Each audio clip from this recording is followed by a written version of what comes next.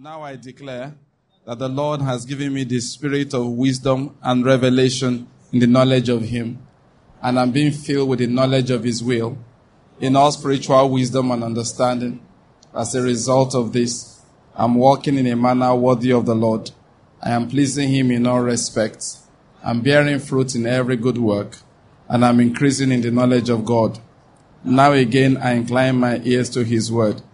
The word is entering my heart. It is giving me light and direction. It is healing me in every area. And it's making me more and more like the Lord Jesus. In the name of Jesus Christ. Amen. Amen. If you believe it, give me an amen. Amen. So I prophesy that understanding will come to you today in Jesus' name. Amen. Insight and revelation will come to you in the name of Jesus Christ. Amen. I wanted to just concentrate on this. I want to pray a prayer for you again. I've been praying it in recent times. From today, or even before now, some of you are already working in it. But there will be an increase in this manifestation. Wait now, before you say me, I have not told you what I want to say. Visions and revelations will characterize your life. Amen. In the name of Jesus Christ. Amen. That God will let you see things that are hidden to other people. Amen. When there was trouble on the mountain, they said, go and arrest for me Elisha. Elisha was not afraid because of what he has seen. When his servant was afraid, he said to the Lord, open the eyes of this, my servant. And the Lord opened the eyes of that one, and he saw the mountain. He saw the chariots of God surrounding the mountain, and he knew they were safe. That will be your experience in the name of Jesus. Amen. The experience, the type that Elisha had, knowing what God is doing so that he could rest in it. There was a time there was crisis also coming. Joseph knew what to do to prepare. Such revelation will characterize your life in the name of Jesus. Amen. You will not be confused. Amen. You will have direction. Amen. Visions and revelations. Amen. In the name of Jesus Christ. Amen. The Lord is good. Let's take our seats. The Lord is good. Oh. All right. I want us to open our Bibles. First of all, to the book of Matthew. I feel like speaking about something beginning from today, and then we're going to use it to pray. And it's a very funny topic. It's not my usual kind of topic, but let's look at it now. The Bible says that the devil has schemes. You understand? So I want to talk about overcoming the devil's schemes. The Lord is good. It's not my kind of topic really, but I think we should talk about it. Because people need to understand. Sometimes if you don't address something, people keep on listening to that which is not true. So we are going to read something that the Lord Jesus said, and then we'll also read something that Paul said about the matter. Let's start with 2 Corinthians chapter 2, or then we'll go to Matthew chapter 6. Which one do you read first? Matthew chapter 6. Let's read that one first. Now, I just want a verse, but I just like to read in context. It said, when you are praying, from verse 7, do not use meaningless repetition as the Gentiles do, for they suppose that they will be heard for their many words. So do not be like them, for your Father knows what you need before you ask Him. Pray then in this way. Our Father who is in heaven, hallowed be your name. Your kingdom come. Your will be done on earth as it is in heaven. Give us this day our daily bread. And forgive us our debts, for we also have forgiven our debtors. And do not lead us into temptation, but deliver us from evil. For yours is the kingdom and the power and the glory forever. Amen. Now, those are the few verses I want to read there. The Lord Jesus was here teaching His disciples how to pray. The single text I actually need from there, the single verse, is when He said in verse 13, and do not lead us into temptation, but deliver us from evil. Deliver us from evil. Now, what we must bear in mind in this The way I used to read this, and I'm sure most people, you read it like that too, and probably still do that till now, is that when it said deliver us from evil, it was talking about evil happening. We are traveling, deliver us from road traffic accidents. We're in our homes, deliver us from building collapses. We have investments, deliver us from losing money. All those kind of things, and there's an outbreak, deliver us from diseases breaking out upon us. We look at that as evil. But let me just suggest to you again, that was not what Jesus was talking about. God will deliver us from all of those things most certainly, but this prayer was not addressed at that matter. When Jesus said this, you have to read it in context. He said, lead us not into temptation, but deliver us from evil. Now, what that means is that the way we get involved in this evil is being led into temptation. What he was saying is that, this is the best way to read it, deliver us from doing evil. Deliver us from cooperating with the evil one. Deliver us from putting our hands into evil. Do you understand my point? Like the Bible says that the rod of the wicked should not rest upon the lot of the righteous, so that the righteous should not put his hands, in quotes now, into evil, so that they will not do evil. So it's important to the Lord that we don't do evil. And I want you to understand that it's also a prayer point. I hope you're getting what I'm saying here. It is a prayer point. The Bible says that Jesus, in the days of his flesh, he prayed with much crying and petitions to him that was able to deliver him from death. And it was ahead in that he feared. Just by the way, today I was just discussing with Israel and Okemute. You know what happened this morning? I was reading my Bible. Now I just want to go small tangent. I'll be back. I hope you hear what I said. You hear what I said? I'll be back. Have you heard this before? That the fear of God does not mean to fear God the way you fear a snake. You've heard that thing before? Yes. That, in fact, I read something recently. Somebody said that it's a fear of glory. I don't know what that means. That to fear God is to fear like you fear glory, the fear of glory. All of this, we just want to extricate ourselves from having to tremble before the Almighty. Are you getting my point? And I pointed out something. This morning I was reading, and something just struck me. That God said to Isaiah, don't fear the fear of these people. He said, let the Lord alone be your what? Your fear. Let him be your dread. I said, so how do we explain that one away? This time the Bible tells, let him be your what? Your dread. What is dread? Dread of glory. Leave me. Then the Bible says, fear the Lord. He meant fear. People say that, okay, it means reverence. It doesn't mean reverence. It means fear. Some people have said it's reverential fear. Fine, whichever way you want to qualify the fear, just be afraid. I hope you're getting my point here. And, just like I said, it's a small side trip. The fact is that God has many sides to him. Do you understand what I'm saying? That is, as a father, say for me, when I pray for people, if you just gotten married and all of that, or you become a parent, one of the prayers I will pray for you is that by this new experience, may you understand God better. I'll never forget. Somebody just got married, it's one of the prayers I'll pray for you. You just had a child, I'll pray that prayer for the family. Because I've realized, personally, becoming a husband taught me a lot of things. It was when I became a husband I understood why God had to kill Saul.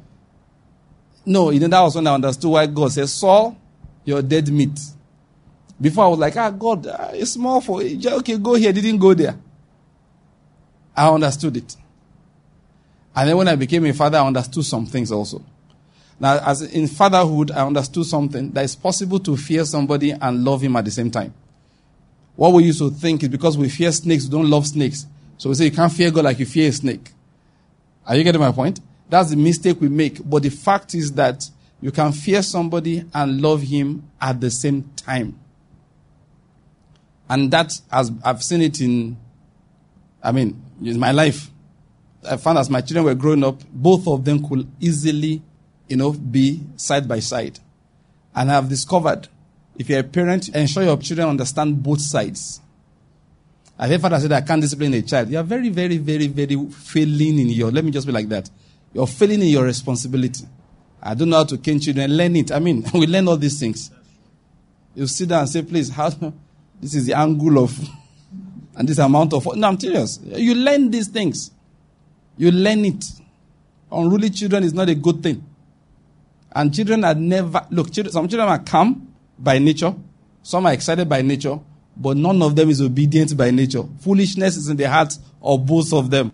Is to ensure, one of the duties of parents is to ensure that both of them is present or are present in the lives of their children. You must make sure that those children, as they are growing up, they know what love is. Do you get my point? You carry them, you pamper them, you hug them, you tell them that you love them. Are you getting me? At the same time, you make sure that every disobedience meets with a just recompense of reward. A promised reward, or not, do you follow my point? Not a rash reward. When you call rash reward, you kept your phone somewhere, a child drops it and it falls by accident. That's not supposed to get a disobedience. It's not supposed to get discipline. It's an accident. Do you understand? It is disobedience you punish. If you say, don't touch it, don't go there, and the person went there, whether it fell and broke or not, is a secondary point. The most important point is what? Disobedience. So if calamity happens, but not a result of disobedience, you're not supposed to discipline that. You instruct based on the experience of the calamity, of the bad thing that's happened. The child cuts himself with some glass accidentally. Some parents are so angry, they flog the child first before they go to the hospital. No, you must never react out of anger. Do you follow my point? You mustn't. What you are supposed to do is to watch out for disobedience. Disobedience is what you go after. And disobedience must be punished. The child must fear to disobey. Now what am I going to say? The two of them go side by side. And I discovered something. The best relationship between children and parents is founded on that. If there's only love, you're not raising the children well. If there's only discipline is just as bad. I don't know which one is worse. Both of them are bad. Don't think one is good. Both of them are bad. It's a balance that's the key. It's a balance that's the key. It's a balance that is the key. Please, let's bear that in mind. So, I just wanted to emphasize that. So, in one of the things I found out that children do best. In fact, they actually overall love the person who combines both, more than the person who gives love and love only. After some time, love and love alone is despised. I remember once, my first experience with that, it was not even my own children. I was a young man, but I was living with relatives for a period of time. And one of my little cousins came to the house with the grandmother. And, my cousin's son, actually. This boy, those little boys are made up of energy. Like Chuck's son. Bundle of energy. The guys are always rolling around. You couldn't get him to sit in one place. Then I noticed that as big as he was still carrying a feeding bottle. He was about 2 years of age. And I was like, I told the grandmother, because the mom was busy. Grandmother was taking care of him. Why is he still on the bottle? He said he will never agree to eat. Now, just by the way, my children never fed from the bottle. They always fed from, it was breast milk to plate. Yes, sometimes they use bottle for milk when they were very small, but this one of, some will cut the teeth very big so that big pap can flow through. My children didn't have that experience. From very early, their mother started feeding them from a plate. They started using a spoon very, very early in life. So this idea of keeping bottles very clean, it was not much of a problem. All right? We were using plates very, very early. You have to keep a bottle clean. Now, just by the way, I know I'm saying mental. I'll get to my message. I hope you don't mind. I'll get to my message in a moment. You know why many parents don't do that other one? Is laborers. To get a child to sit down, it's easier to just push the thing into the mouth. The child holds like it, be sucking away. And the mother can do other things. So I understand. But anyway, this is my little guy. He'll be running around with his, with his big, plenty energy, with a bottle in his hand. This was the food he was eating. So I said, why does he not eat? Children his mate are already eating adult food. The grandmother said, he will not agree. And I couldn't stand it. So I carried the boy. Come, you will eat. So when I want to eat, I will try to feed him. Stuff like that. Now, you know what I noticed? Let's make a long story short. If I'm the one doing the feeding, the boy always sat down and always ate. You say, why? Do you know why? I didn't take nonsense from him like everybody else. One of the days was playing with something a bit dangerous or something, that you shouldn't play with, delicate. So I took it from him. You know what he did? Typical really little boy. He ran after me and gave me a kick. There are things I don't take even if you are playing. I've always been like that. I just don't take it. This guy has kicked everybody in the house. Nobody says anything. Those little boys that terrorize grandmother, mother, aunties, But I was like uncle to him. His mother is my cousin. You understand? Like, what? No, I just took him. I was walking away. Next day, I heard, boom, behind me. One little boy gave me a kick. I looked at the boy. I said, mistake. This is a mistake. I took him and I flogged him very well, at least for his age. I turned his butt for him and twacked his bum very well. And he cried, and his grandmother couldn't do anything. I mean, it's a family affair. Are you getting my point? Twacked the boy. And every time he misbehaved, I twacked him like that. You know what happened? In a short while, I became his best friend in the house. Now, I got to a point that eating was a problem for me because whatever he's doing, if he finds me on the dining table, he makes a beeline for the table. I will carry him, put him on my lap, get a small spoon, and both of us will eat until I finish eating. This is a boy that said, will not agree to eat. It was indiscipline. That was why he was not eating. And I got to a time that when it's time for him to eat, I get called. Because he will eat, we became friends. I will toss him around, we'll play, roll all over the house, toss the boy up and down. You know the way you play with little boys that, they get excited. Where did the friendship start from? Discipline. Best thing, that just by the way, all right? I said it's a side trip, right? Let's get back to our message. So Jesus said, the Bible said that Jesus was heard in that what? He feared.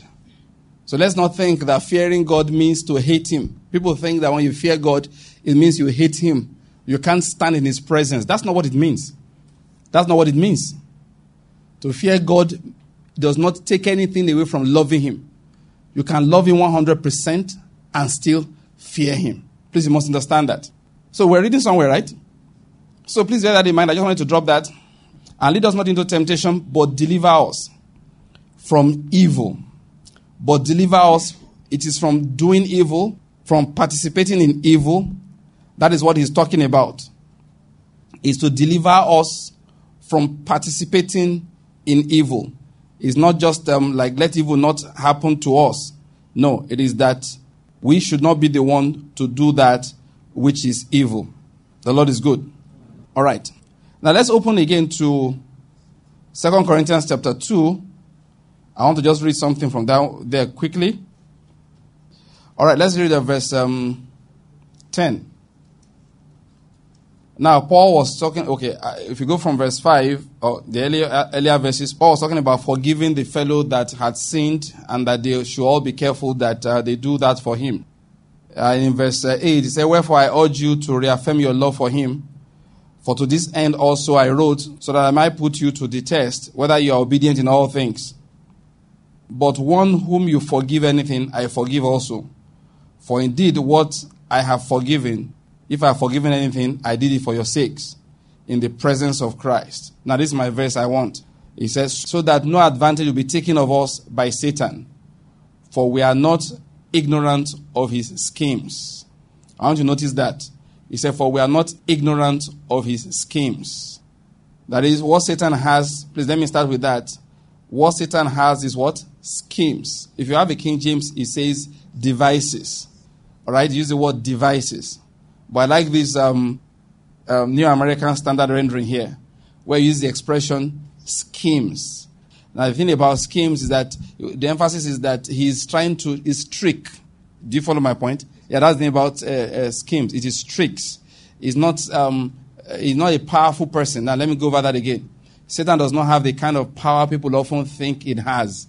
Let me say that again. Satan does not have the power people often think he has. He cannot just kill because he wants to kill. He can't just take your money. Many times we start praying like this. Satan, you will not take my money. You will not take my goods. And like I always say, Satan does not want your money. He does not want your goods. Do you understand? Satan, you will not take my health. Actually, he can't. He does not have that power inherent in himself. Please, let's never forget it. Satan does not have power, that kind of power inherent in himself. Yesterday, I was going to the channels on TV. So anyway, I now stumbled into another channel, and one man was preaching. I said, let me just listen to these guys. And he was doing deliverance again. And I said, okay, I don't know. I don't know if you want to judge whether this is genuine or it's not, because there are all kinds of people on TV. And the Bible says you test every spirit. It's not good to be gullible. You should test every spirit. One day somebody said that one man, that a prophet is false. He said, how can I say that? I said, because there are false prophets. And I think this one is false. And I have a right to my opinion. You don't have to agree with me. And I don't have to agree with you. Because if I agree with you, both of us will not be wrong. You understand? So it's good for you to be wrong and I'm right. At least one person. I heard that from one preacher. Say, I don't have to agree with you. Otherwise, both of us will be wrong. You understand? Sometimes there are false prophets. So you have to discern. You have to learn how to discern. So, I was now watching. I decided for certain reasons to sit down and listen, because where I get part of my discernment from is I settle and hear what you are saying. And I try to perceive the spirit with which you are talking. So I observed this man for some time. Now this is where I'm going. I notice every time he'll call somebody forward, I won't tell whether I think is false, even though I think his prophecies are false, but it may be a genuine person. You can be a good preacher and your prophecy is false. Yes. Do you know that? Yes. You can be a real Christian, a genuine preacher, but your prophecy is false. I mean, there are a lot of preachers, they are preaching very well, but when they want to start raising money, they start telling lies. Everything they said until that point, believe it. Just forget them after that one. Like I was saying. So this man I noticed something he kept on doing. He called many people up. He'll tell you, look, I see a vision, and I see your destiny being buried somewhere, and somebody sat on top of the pot, and then he kept on going on, and after some time I just said, look, this guy, this is a problem with ministry. These things they are saying are not true. Now, when I say they are not true, please, I'm not saying that they don't happen, okay? But they are not the reasons why those people are in bondage. Because I didn't see him ask anybody to give his life to Christ. So I assume, therefore, he's talking to believers. So it's one of two things. If you are not offering deliverance through the power of Christ Jesus, do you understand? As people giving their lives to Christ, then what deliverance are you offering? But if you want to offer it through Christ, then I have to see you offering them Christ. But he didn't do that. And if it is because they already have Christ, then the story you're telling is not true. Let me say to you again. If somebody said that they saw somewhere where they put your destiny and they buried it, and then say, okay, we need to go and dig, tell them that I've given my life to Christ, it does not apply to me, and say that with conviction and walk away. That does not need any qualification. It only matters if you have not given your life to Christ. And if you haven't, do that. As soon as you give your life to Christ, the umbilical cord you have to the grave where they dug and kept something has been cut. People sometimes talk as if what we're supposed to do is fight these works of the devil, as in, devil wants me to collect my health. I will not let him. Let us, the devil, a devil. You understand? You were so devil-minded. And this guy is wondering, man, I must be important. Like Avanzini said in Genesis, you know what he was? He was a serpent. In Revelation, what was he? A dragon. Avanzini said, how did he grow? He said the Christians fed him from Genesis all the way to Revelation. That he grew, became very fat. That's what Avanzini said. I wasn't there, but I mean... but do you get the point? It was trying to say that we magnify. That's the word, magnify. Magnify in the Bible means to, make something greater in your perspective. That's what it means to magnify. When I say magnify the Lord, you can't make him bigger than really is. It's in your own perspective that you are magnifying him. We've done a lot of magnifying the devil. The fact is that he doesn't have that kind of power. He does not. If he had it, why would he tempt? Why didn't he just go to the garden, take Adam, throw him out?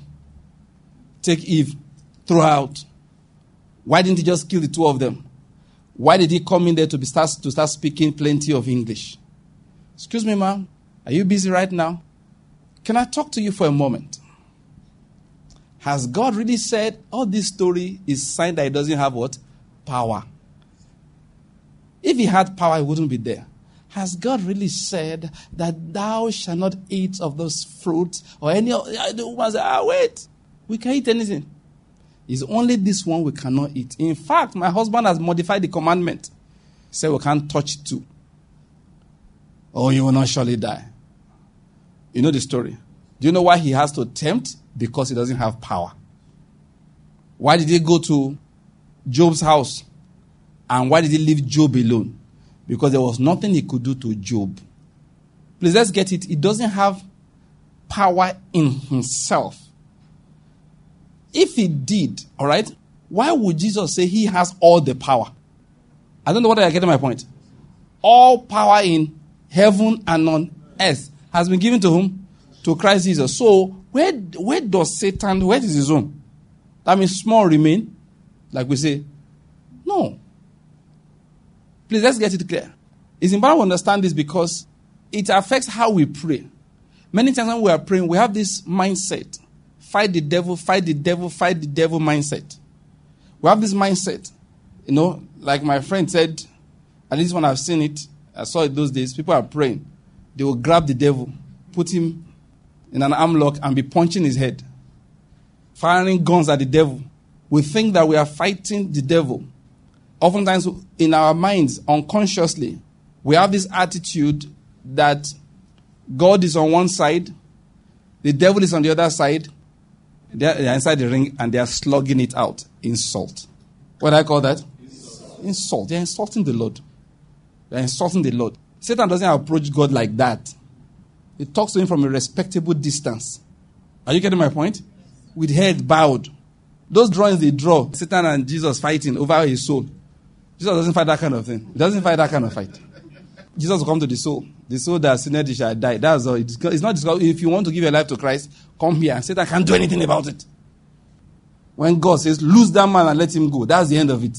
Satan trembles and pulls back.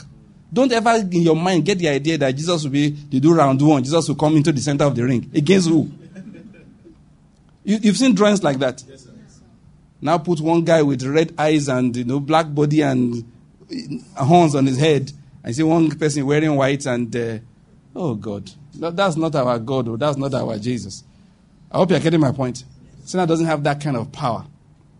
When we're talking about overcoming him, there's a reason why I read these scriptures. Let's remember, he has just a few powers. Let's go over the powers again. Number one, the first power he has is that of temptation. That is the first power Satan has. Temptation.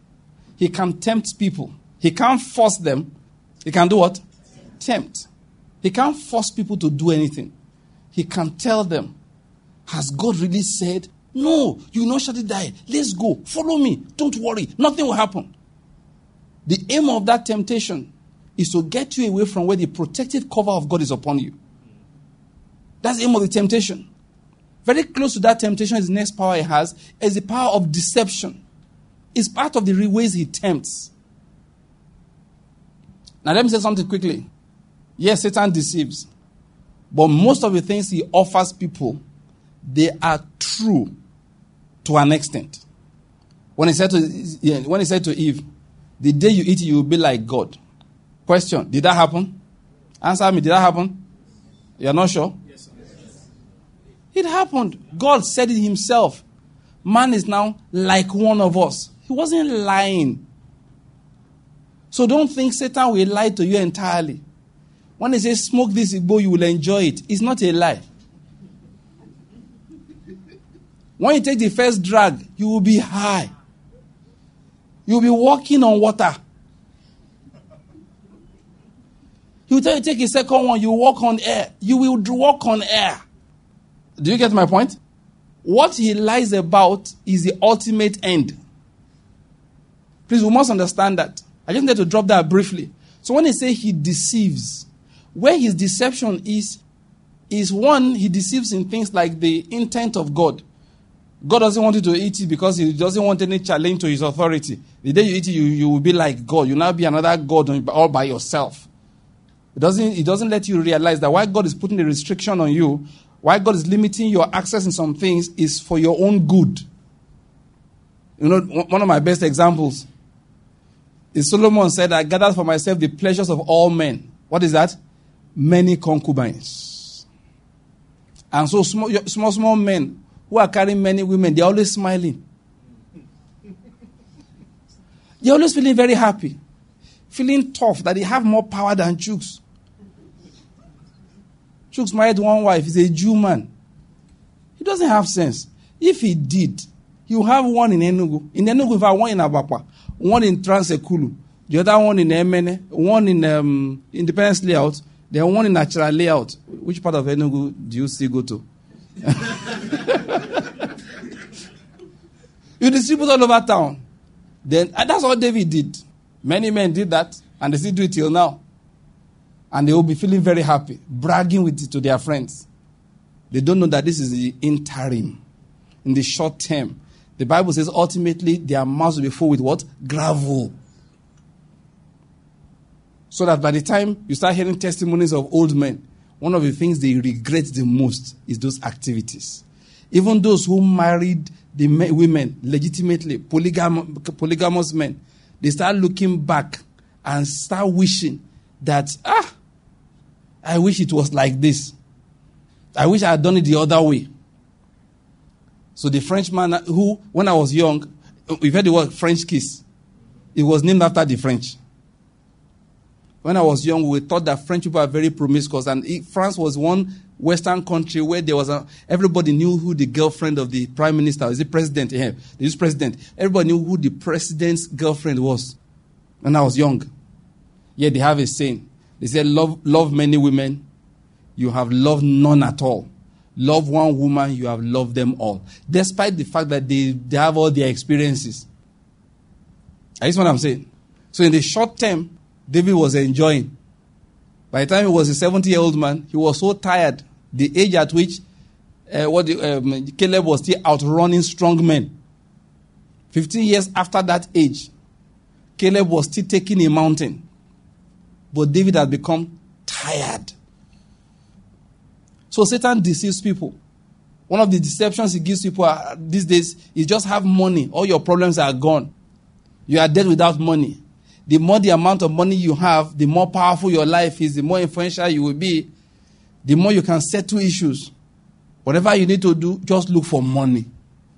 A man's life consists in as much money as he can collect. And a woman's life too. Don't settle for anything less than plenty of money. And you know what? People are following him till today. Finish preaching like this all over the world. People want to follow Satan. Number one reason they follow him is what? Money. Yeah, Jesus said what?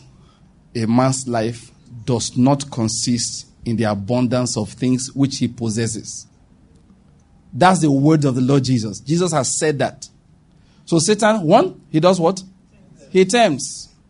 Number two, he deceives. Now, when he has succeeded in these two things, especially number one, what he does with it is called accusation. He has two dimensions of accusations. One of the ways he tempts people is to accuse them to other people. That is, if I want to tempt you, I accuse your wife to you. I accuse your friend to you. That is one way of tempting and deceiving you. But the most powerful accusation power he has is before the judgment throne of God. That is the most important. The one he has before the judgment throne of God. Contrary to some of the things we preach. Let me say this to us quickly. Some of the things I want to teach. Contrary to what many of us think, we think God does not listen to Satan. But he does. Do you know why? He's a just God. When you are just, you cannot refuse to listen to any accuser. You can't. That would be injustice. So anytime Satan goes up to the judgment throne of God and he knocks, he files his case against people. He says, I have a case against so and so person. And the Lord will say, what do you want? He say, I want him to die. Are you getting my point? Why should he die? These are the reasons why he should die. He now takes those temptations that the fellow fell for. The deception that the fellow is walking in. All the negative words that this fellow has spoken against himself or herself. He packs everything and puts them in God's face. These are my reasons why the fellow must die. Then when he has said that, listen to me. God allows defense. Go and listen to Nathaniel Bassey's song with it. I see the blood. I think what name of the track? The blood or something like that. I see the blood. One of the ways to overcome Satan is to hide under that blood constantly. You have to learn how to. There's a technique. Can I use the expression? There's a technique for hiding under the blood, for literally covering yourself with the blood of Jesus, and it does not include shouting the blood of Jesus. No, that's not part of it. You can shout the blood of Jesus in a free country. It's just that it doesn't have any effect. Are you getting my point? Just let me drop it quickly. The blood speaks. The blood speaks. Those who are hiding under the blood are doing two things. One, they are speaking the same thing that the blood is speaking. And number two, they are ensuring that they walk in the mercy that is in that blood. It's important. And what do I mean by walking in the mercy? They don't come before the throne and say, see what I have done. I fast twice a week. I pay tithes of all that I get. I'm not like other men. Remember the story? I'm not like other men. That's one way you take yourself away from under the cover of that blood. Two things you do. I will talk about it again later. So except that blood is speaking, which is the main intercession power that Jesus has for your life. For your life. Except that blood is speaking in your favor, or somebody is literally pleading for you, just like you have in the court of the human courts of judgment, so it is before God's court of judgment also. There are accusers, and that's why Satan is called the accuser of the brethren. And just by the way, people also can join in co-accusing. He has co-accusers. Human beings often work for Satan, as human beings we often do. Christians are some of the most powerful accusers. Anyway, it's called the accuser of the brethren. And it is what the Bible calls an advocate with the Father. And that's Jesus. In the same manner, we also have people advocating with Jesus Christ, defending, asking for mercy. They are called intercessors. But we're speaking about Satan now, right? So, if he wins in that case and says the person must die, the person must fail, the person must lose, just for your information, what he wants most of the time is something that will help if he's a Christian we're dealing with. People of the world, listen, there's a way God deals with them. There's something Satan wants from them. There's a way God deals with them, people of the world. But in the church, Christians, there's a different matter. Just one thing Satan wants from Christians when it goes against them before the judgment throne of God, just one thing. Whatever it is that will make their faith fail. That's why Jesus said, Simon, Simon, Satan has desired to sift you all like wheat. He said, but I have prayed for you that what? I have prayed for you that your faith will not fail. What does that tell you? The main thing Satan wants is for his faith to what? To fail. So if Satan is coming after people, he's not coming after their money. That money is just a way by which their faith will fail. It's not coming after their health. That health is just a way by which their faith will fail. It's not coming after their marriage or coming after their promotion. Those things are just his methods to ensure that their faith what? Fails. So let's bear it in mind. We must know what Satan is looking for. You must know what Satan is looking for. That is why in the midst of temptation, in the midst of adversity, in the midst of any trouble, just know what he's really looking for. Because sometimes God allows him. Sometimes God even invites him. In scripture, it doesn't sound like New Testament teaching, but it's the word of God. It was God that invited him in Job's case. Remember that? That's why James said, don't worry about it. Even if you fall into diverse temptation. He says Satan is about to tempt you for 10 days. But what did he say? Be faithful even till death.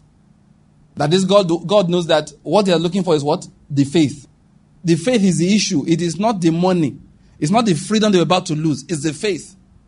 So sometimes when we are in prison like that, we must never say, where is God? We should enter the prison. At least just to shame the devil. I don't know whether you get my point. Just make up your mind. Let me shame this devil. How do you do when you enter the prison? The first thing you do is not put your head down. After all these years I've served God. Look at where I am.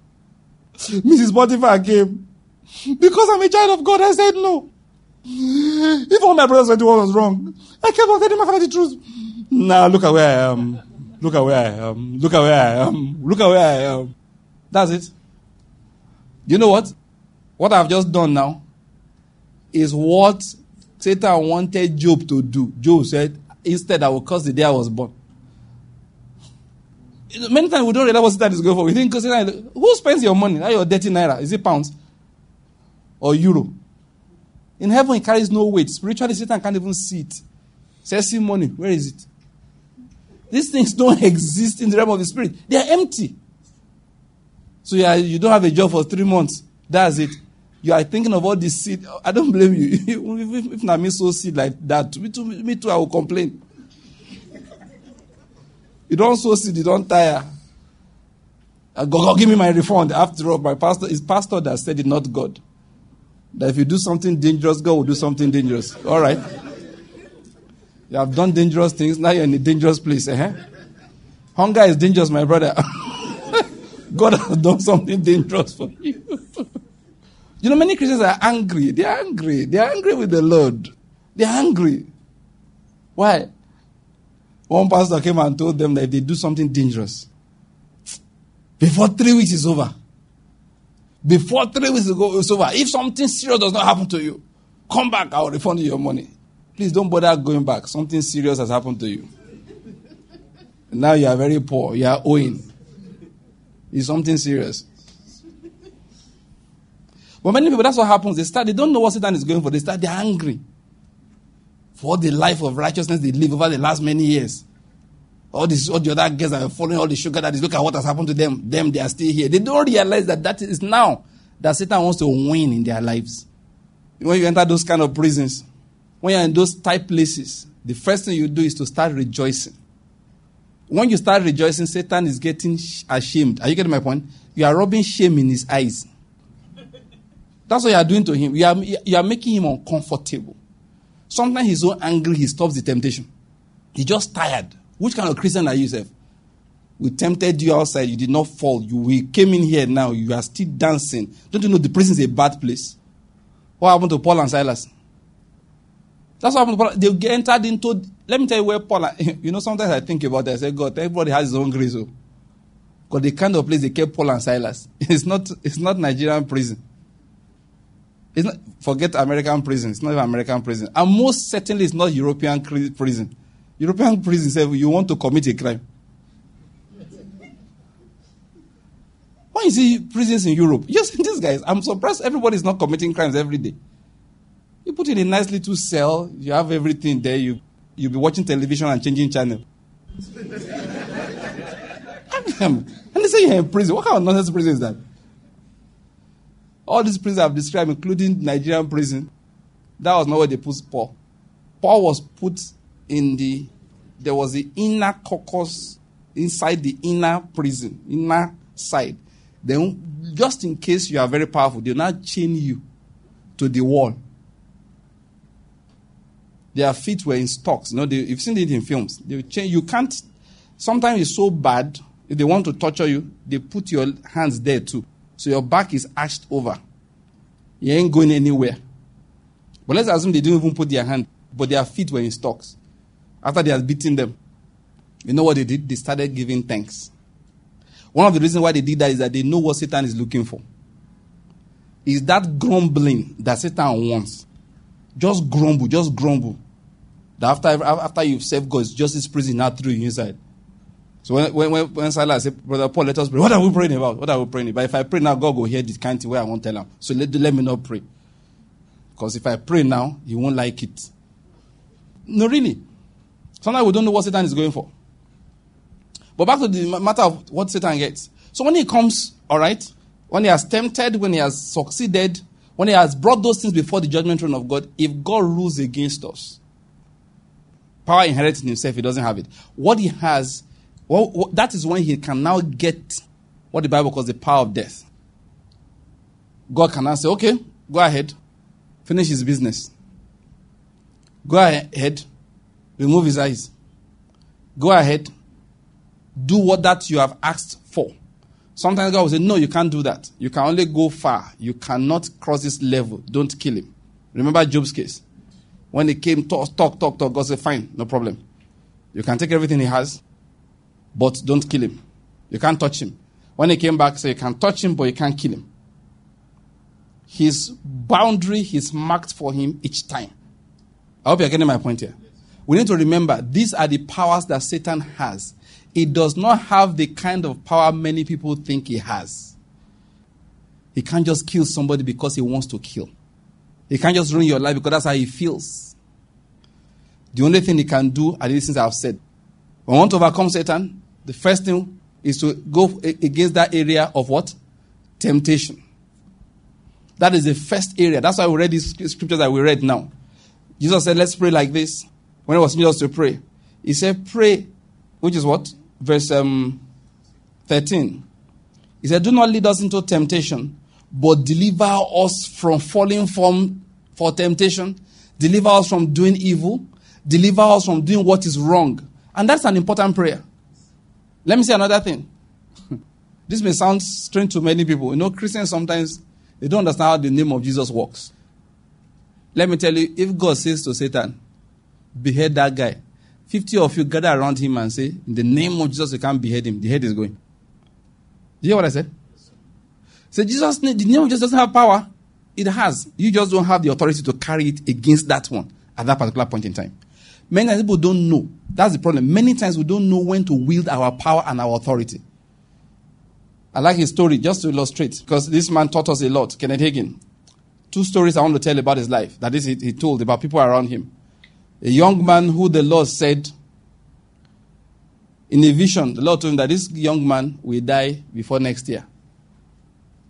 Unless a preachers die, I hope you know that. Preachers die, I hope you are aware.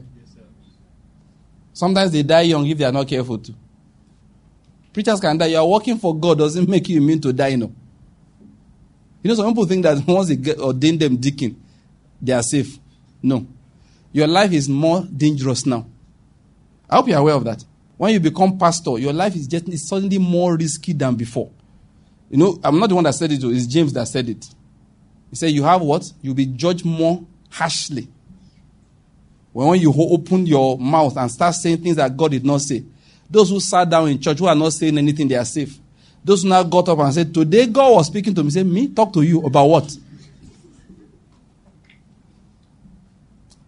That's just by the way. So this man, he said, I want to make a long story short. I've told the story here a number of times before. But let's make a long story short. There were 2 of them actually. The first one he called him, and the Lord had told him what that one would do if he doesn't want to die. He's a pastor, and he's a minister of the gospel. He's a married man, but he's chasing other women. And God said for that reason, before this time next year, he will be dead meat. Except he repents. So when this man of God called him, he repented and he lived. He did not die. The other one, he didn't tell us what he was doing wrong. But it was supposed to come and hear the instruction from the mouth of the prophet. See, all these prophets that are blaming your enemies, they are the ones that will kill you. Genuine prophets don't blame your enemies, they blame you. Let me say it again. This is a statement I've made many times. If you want to know a false prophet, or a prophet that's a genuine Christian but does not know what he's saying, anytime you have a problem, his vision is always who is doing you. That is false prophecy. Let me say it again. Look, I've said this before. One guy was looking at me like this. I went to preach in Lagos. It is vexed. In my mind is that God has sent you deliverance. You want to be on one spot for another 5 years. If you reject what I'm saying, that's what will happen to you. You will be on the same spot for the next 5 years. It's a false prophecy. It's a false vision that tells a Christian, I saw a vision and your auntie was cooking your head. I hear it all the time. I saw you somewhere. Your village is Ipupu Maibo. Now say, yes, man of God. Yes, man of God. It is true. Your village is Ipupu Maibo. There is a tree in the center of the village. Which village does not have a tree in the center anyway? But every village has a tree. Unless you are from Sahara Desert. That's how it goes. There is a tree. And then I saw 4 men surrounding the tree one night. And they began to dig a hole.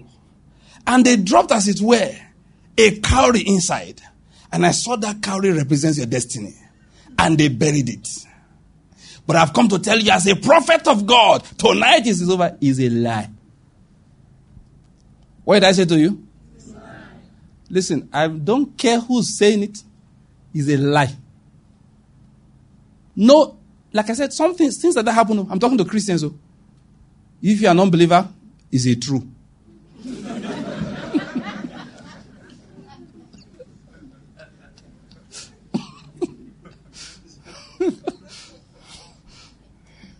But if you're a believer, and if that prophet is genuine, a true Christian prophet, if you're a non-believer, a true Christian prophet does not have that time. But a true Christian prophet prophesying to a true Christian never points fingers to who's bearing his destiny. His salvation is not in discussing who did what to who.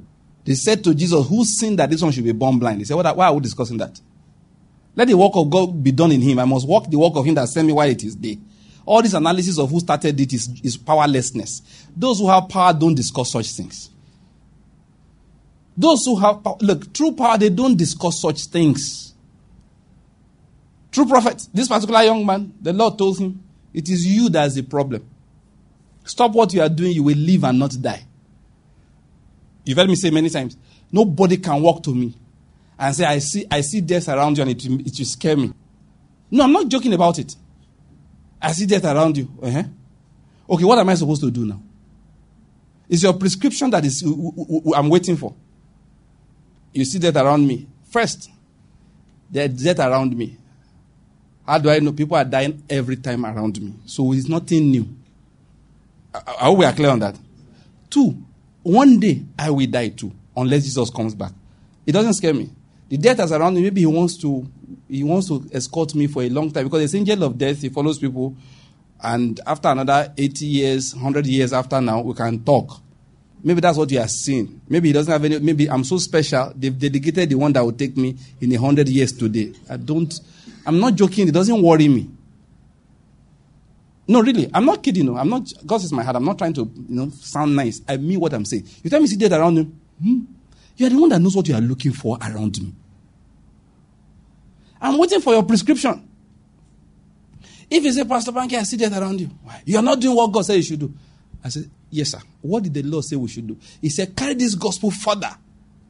I said, so disobedience is what was going to kill me. I don't know why you're getting my point. He said, I see death around you. He said, what should I do like that man? Leave all those girls alone. You have a wife now. Then I will take correction. I see that around you. Why? You lie too much. Every time you are preaching, you say last time I was in Lagos, you have not left Enugu in 6 months. Why are you talking? I hope you're getting my point. These are the things I would listen to. Why? That is what gives the power of death power over somebody like me. Who is somebody like me? A child of God. Not preacher, child of God. I hope you're getting my point. That's why Paul said we should cleanse ourselves of all defilement of flesh and spirit and perfect holiness in the fear of God. That's what we need to do. Back to my story. So this particular man, they told him, stop this urukuruku. You're a married man. He stopped it and he lived. The other man, which is why the story was going, the prophet called him and he never came. Come now. People reminded him, go and see the man of God. He said you should come and see him. He was operating under the unction that day.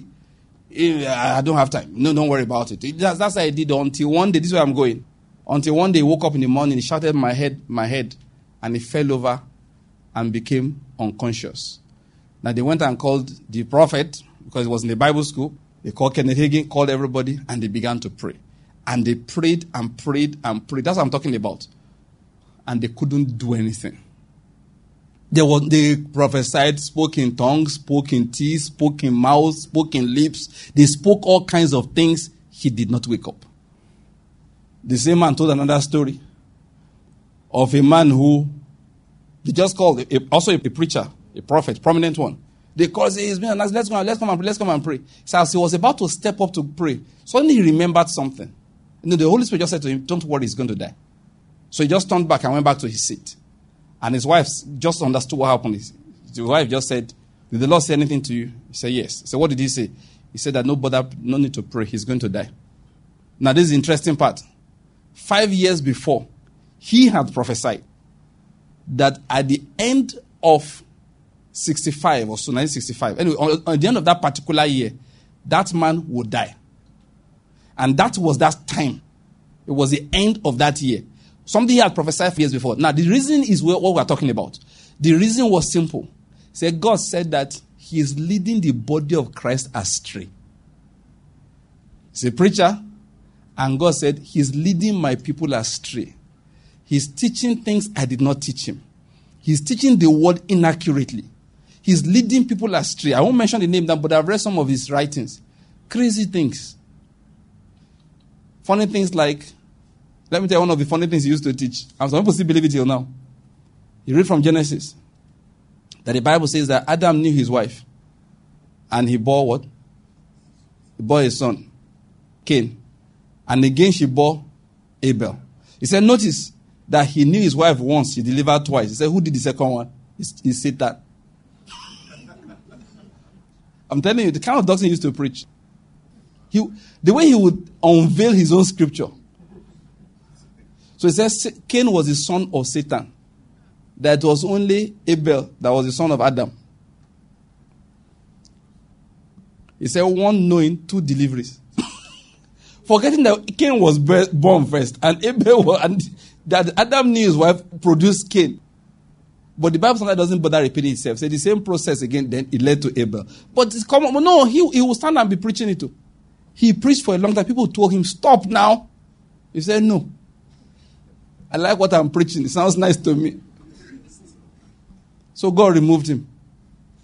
Why am I talking about that? When Satan has collected judgment, it is not time to shout, Satan, I rebuke you, I rebuke you. You rebuke Satan at the right time. When it comes to this temptation, you rebuke him. When it comes to the deception, you rebuke him. When it comes to this division of the body of Christ, you rebuke him. Not when he has gotten his judgment and is now carrying out the judgment that God has given to him. You now start rebuking. No, you can't at such times. If you were to detect that, you go back and go and kneel and ask God for mercy. God, please have mercy on us. We know go do and make it. Let me stop here. We say overcoming Satan, right? The first thing is we have to learn to overcome what? Temptations. The first thing is we learn to overcome what? Temptation.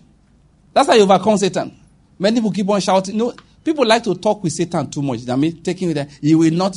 Satan, what if I want to? What will you do about it? I'm not coming to fight you directly. Anytime I show up, it's because I've collected power from above. So when you want to fight Satan, you fight his ability to get that power. And it comes in two areas, a number of areas. We say number one is what? Temptation. We fight temptation. If we are falling for temptation, we quickly confess our sins and collect what? Forgiveness. Because when it comes to God and he starts talking nonsense, listen, God doesn't take his word for it. The Lord checks his own records. So we open the book. What did you say he did? He lied about that thing and he did this one, he did that one. That was when? That was last 6 months. The Lord checks the record for 6 months. He said, I can't see anything. He said, he did, I was there. The Lord checks again. I didn't see it. But I was a witness. So look at Jesus. What happened? Jesus said, I cleaned it by the power of the blood. I wiped it away. Why did you do that? He confessed his sins.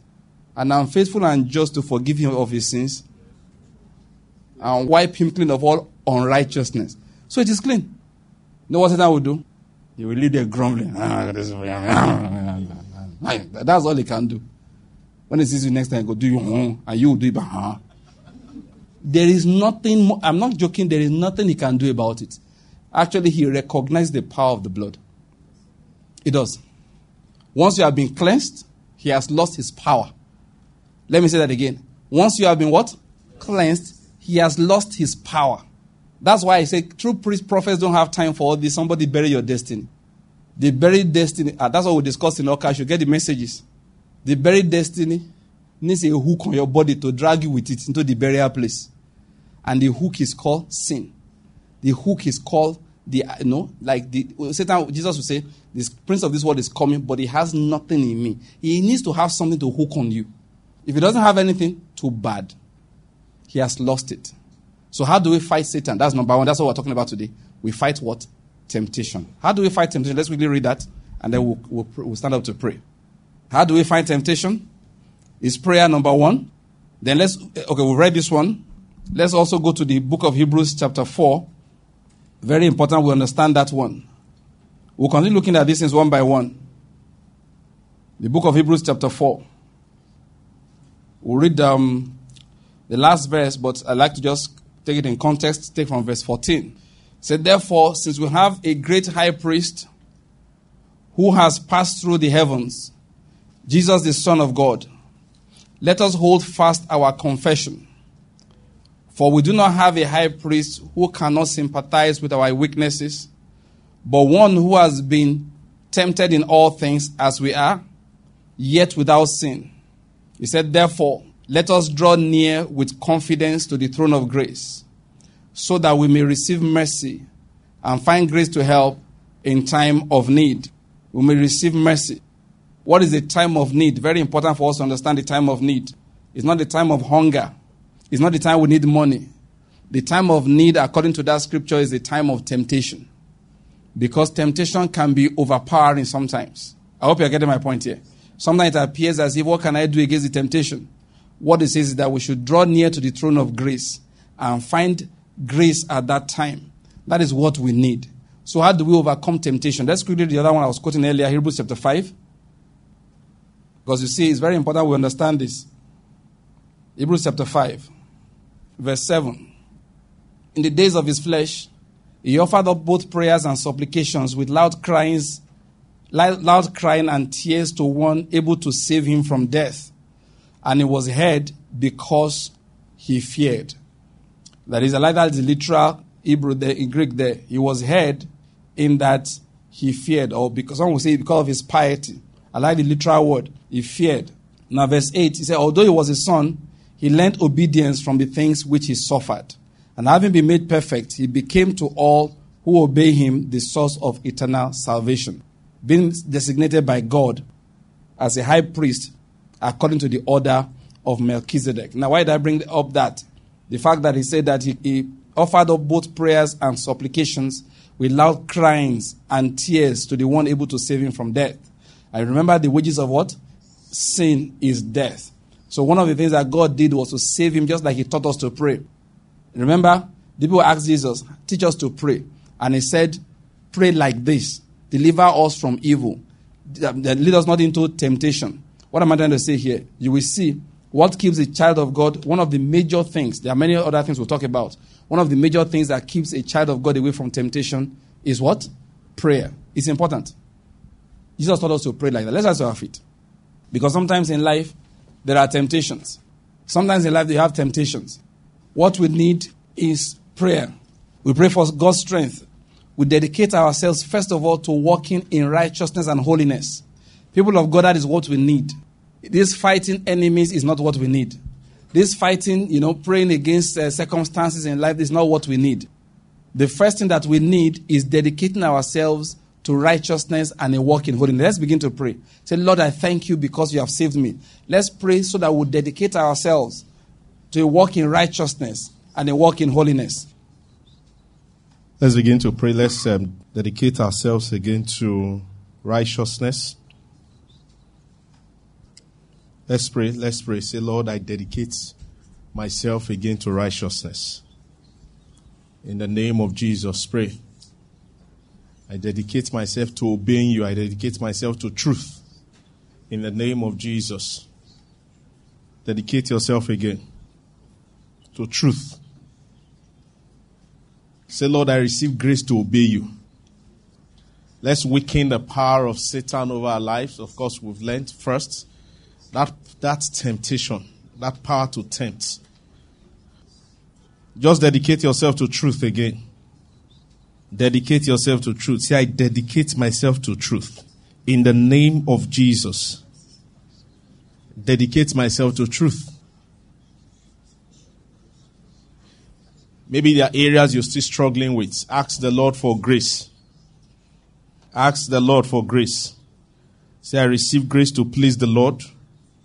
Let us cleanse ourselves from all defilement of flesh. Say, I receive grace to please the Lord. I receive grace to walk in his ways. Say, Lord, lead me in that path of righteousness for your name's sake. Lead me in that path of truth in the name of Jesus. Open your mouth and pray for yourself. Say, Lord, lead me in that path of righteousness, that path of truth, that path of truth, that path of righteousness. Just lead me in that path in the name of Jesus. Pray for yourself. He truly wants to help us in our weaknesses. He wants to help us. Say, Lord, lead me in the path of truth. Lead me, Lord, in the path of truth. so that the devil will not have anything against us. The devil will not have anything to accuse us of. Please pray for yourself. Pray for yourself. Psalms 51. All right, Psalms chapter 51. Let's read together. 1, 2, 3, go. Be gracious unto me, O God, according to your loving kindness, according to the greatness of your love, compassion, blot out my transgressions. Let's read it once again like a prayer. Be gracious unto me, O God, according to your loving kindness, according to the greatness of your compassion, blot out my transgression. Can you use that to pray? Say, Lord, according to your compassion, blot out my transgression. In the name of, maybe there are things you truly want to repent of. I think this is the appropriate time to do that. Say, Lord, according to your compassion, blot out my transgression. Blot out my transgression. So that the devil will not have anything against to accuse me of. Say, Lord, blot out my transgressions. In the name of Jesus. Blot out my transgression. We weaken the power of accusation. Why? Because there's no evidence. We weaken that power of the devil to accuse us. Say, Lord, according to your greatness of your compassion, blot out my transgression. This is my prayer this evening. Have mercy on me and blot out my transgression. Oh, the New Living Translation says, blot out the stain of my sins. Blot out the stain of my sins. In the name of Jesus, according to your compassion, to your loving kindness, according to your compassion, Lord, blot out the stains of my sins. Those stains, that sin, that is there because of sin, Lord, we ask that you blot it out because of your great compassion. In the name of Jesus. Father, we give you praise. In the name of Jesus, we have prayed. I watched a movie, an American movie of, I think the guy had hard drugs. So the police, they were chasing him seriously. And he just got to a river and threw the drug inside. I saw the way the policeman dived inside the river. Why? Because in the court, you need evidence. You cannot just say the guy was a peddler of hard drug. No, you need the drug to present in the court to convict that guy. But that guy was smart. And a lot of people, they do that. They tear evidences. And that is what Jesus did for you. And Pastor was explaining there. Because in court, they need that evidence. Do you understand? Now, not because of anything, just because you believe, and by the blood of Jesus, that thing has been blotted out. If you talk to lawyers, they'll tell you that what the judges need in court. Say that is why people, after stealing billions, they still can't convict these guys. Why? There's no evidence. And some of these guys are smart. Now, you might not be smart. The only smartness you have is that you can plead the blood. And of course, we've learned the only way we plead the blood is to speak the same thing that the blood is speaking. If you've been set free, you say, I've been set free. The Bible says, let the poor say, I am what? I'm rich. That's what the blood is speaking for you. So if you're confessing, I am poor, you're not speaking what the blood is speaking. If you're confessing that, this sickness will kill, this what happened to my father, happened to my grandfather, you are not speaking what the blood is speaking. Can you speak what the blood is speaking with respect to blotting out your sins? Say, in the name of Jesus, my sins are forgiven. Say it like you mean it. Say, my sins are forgiven by the mercies of Jesus. Say, my sins are forgiven. Say, I've been washed clean.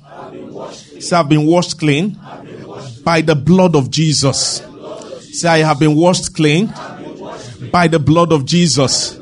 Say, I've been translated from the kingdom of darkness into the kingdom of light. Say it like you mean it. Say, I've been translated from the kingdom of darkness into the kingdom of light. Now, if you read the verse 2, it says, wash me clean from my guilt. Purify me from my sin.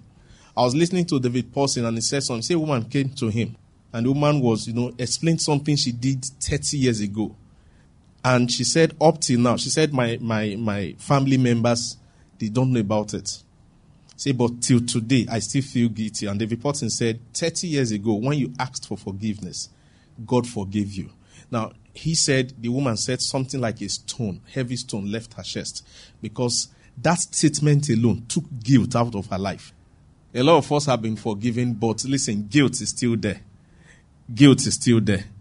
And of course, if you have not learned anything today, I want you to know that that blood, like Pastor was saying, not just that he took away your sins, guilt was taken away also. In the name of Jesus. Say, in the name of Jesus. I have been washed by the blood of Jesus. Say, guilt has nowhere in my life. Say it like you mean it. Say, guilt has nowhere in my life. Guilt has no place in my life. Say, I walk in boldness. I walk in confidence because I have been forgiven. In the name of Jesus. Say, because I have been forgiven, I walk in boldness because I have been forgiven. I walk in boldness. Oh, this one area you need to confess, because a lot of us, I carried guilt for a long time, especially if you hear some preachers teach, because they just remind you that though God has forgiven you, but you still carry that, yes, forgiveness is there, but the consequence has not been taken away. But that's not true.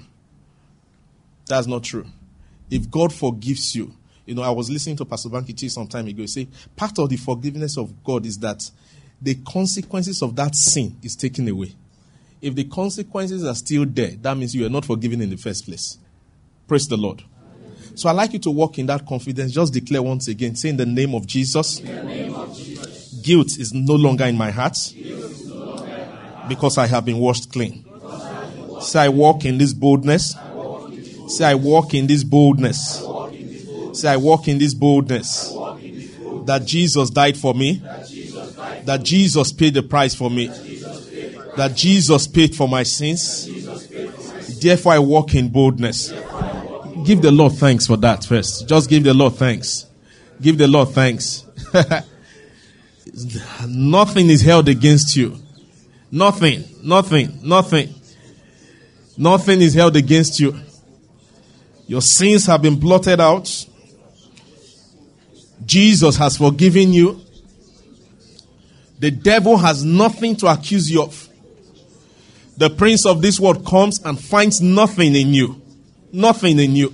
Nothing in you. Nothing in you. Why? Because the blood of Jesus has gone to that register and they can't find it again. Oh, give him praise. Give him praise. These are the things we thank God for. These are the things we thank God for. We thank God because the devil has nothing against us. Lord, we give you praise. Thank you for this freedom that we enjoy. Thank you for this confidence. Thank you for this confidence. Thank you for this confidence. We have no confidence in our works. We have confidence in the blood of Jesus. Lift your voice and thank him. Oh, thank him. Thank him. Maybe you've been haunted, you committed abortion, and you've repented. But sometimes that voice keeps coming. That voice keeps coming. I'd like you to know that Jesus indeed has forgiven you. Give him thanks. Bless the name of the Lord. Father, we thank you for freedom. We thank you for the blood of Jesus. We give you praise. We give you praise. We give you praise. Blessed be the name of the Lord. We thank you. We thank you. In the name of Jesus we have prayed. Amen. One thing we must learn as Christians is that we must learn to speak out. Amen? Sincerely, we must learn to speak out. I have a personal testimony in that regard. There was a time I lived somewhere around New Haven. And very close to my house is a mortuary. I think I've shared this thing here. And every time I walk past that mortuary, a voice would just, there's a way you hear a voice. I'll hear that voice that one day you still enter here. And that one day, of course, everybody will die. But that one, it sounds premature. You understand? And you don't keep quiet to such things. So. At a time, when I hear that voice, I will speak out. Now, it's not like you're confessing something in 5 minutes. Just a simple line. I shall live and not die. That you understand? Now, That this is about 8-9 years ago. I just remembered it today now. Do you understand? People, they hear voices. So I've heard people who heard voices. So. In fact, I heard a friend told me he was traveling to Lagos. No, not, I heard it. He was traveling to Lagos. He heard the voice say, "Calm down." He came down from the bus. Saying, "Run inside the bush." He ran inside the bush. He took a knife, killed himself. Now. In fact, it was when he was inside the bush, he called somebody. He stayed in that bush for like 3 days. They found his dead body. He was a Sunday school teacher. Now, listen, these things are real. You know, when we talk of these things, you must learn to talk. You understand? When you are accused by the devil, one of the things you should do is to speak out. That is why as Christians, we are talking on a daily basis. As we are walking, we are talking. Thoughts are dropping in our hearts that are not in line with the word of God. We align those thoughts with the word of God. I don't know if you get it now. You think of your children and you think of evil. You speak words concerning your children. It's a matter of time. Those thoughts will leave you alone. I don't know if you get it. We are talking constantly. I like what Pastor said, that we must speak what the blood is saying. What the blood is. You don't keep quiet. Now, don't even say it in your heart. You speak it out. Do you understand? You speak it out. So you are constantly praying. You are constantly, listen, and I know a lot of people are going through such things, and that's the way to deal with such things. Father, we give you praise. Thank you for your word. Thank you, Lord, for restoring our confidence. Thank you for restoring boldness. Thank you, Lord, once again for reminding us that the blood is still speaking. Thank you for reminding us that the blood is still powerful. Thank you, Lord, for reminding us that the devil has nothing in us. Lord, we give you praise. Thank you, Lord, for infusing grace once again into our system. We give you praise. In the name of Jesus, we have prayed. If you're excited like I am, I just like you to give the Lord a clap offering. You're excited like I am that the devil has nothing in you. Nothing. Nothing. Hallelujah. Praise the name of the Lord. I'm so excited about this word this evening because, you know, if you have suffered from guilt, when you hear messages like this, you'll be excited. And I'm so excited once again for confidence that is restored. And I know a lot of us indeed are also excited. Praise the Lord. Were you blessed today? You're sure you're blessed? Just give God thanks in 30 seconds again. Just give him thanks. We will never be tired of giving him thanks. And say, Lord, we thank you. Thank you for the blood. Thank you for the blood. We give you praise. We give you praise. We give you praise. In the name of Jesus, we have prayed. Amen. Now, let's share the grace in fellowship. You're coming for the first time. I believe you already have the magazine. We'd like you to please turn to page 11 of the magazine that is in your hands, and you'll see at the close of meetings, this is how we share the grace in unison. So let's go. 1, 2, 3, go. Because of the grace of our Lord Jesus Christ, surely we have passed out of death and we have passed into life. We have passed out of darkness into the light of Christ. We have passed out of under curse into the blessing. All things are passed away in our lives. We are now filled with the Spirit of Christ. We live above sin and walk above the devil because we are seated high above with Christ. This is a season of multiplication and dominion shining forth in the name of Jesus Christ. Amen. Just say that to 3 persons. The last line. This is your season of multiplication and dominion and shining forth. In the 2 more persons. This is your season of multiplication and dominion and shining forth in the name of Jesus. This is your season of multiplication and dominion and shining forth in the name of Jesus. And the last one to yourself. This is my season of multiplication and